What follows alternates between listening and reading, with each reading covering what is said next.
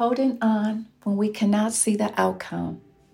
It's hard to hold on when we feel like we're close to the end of our rope and are on our deathbeds. However, the word is the seed that we must declare and decree aloud, first to command the angels of God to fight for us.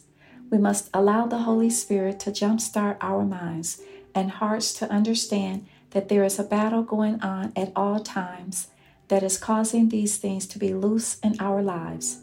There is no victory if we choose to keep our mouths shut and complain and whimper about all the things that have broken loose in our lives.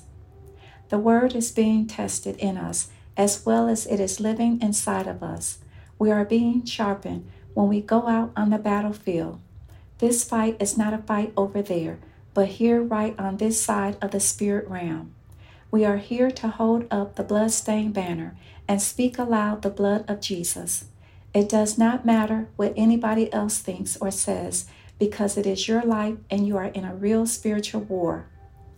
If the Lord spared us, that means there is still work to do on earth that He has sanctioned for us.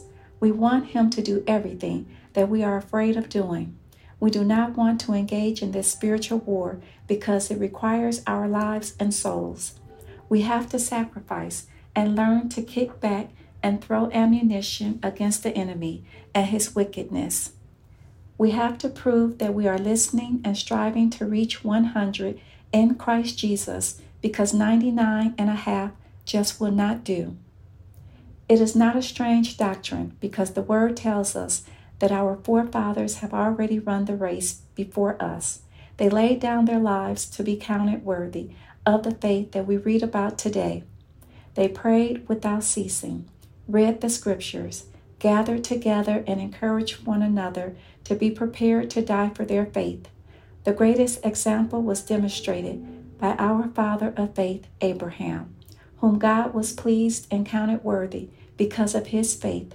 He believed when God gave the mandate to leave Ur and go to the promised land of Canaan. There is purpose in everything, even in the good and the bad, the hurt and pain, doubt and fears, the ups and downs. No matter what or where you are, none of this will thwart nor keep the presence of the Lord from illuminating His glory and will to be done. Holding on is not just mere words that I am thinking and pondering on. It is a mandate that I will reach my destination, and it will be counted that my faith took me where the will of God reigns. Thank you for listening.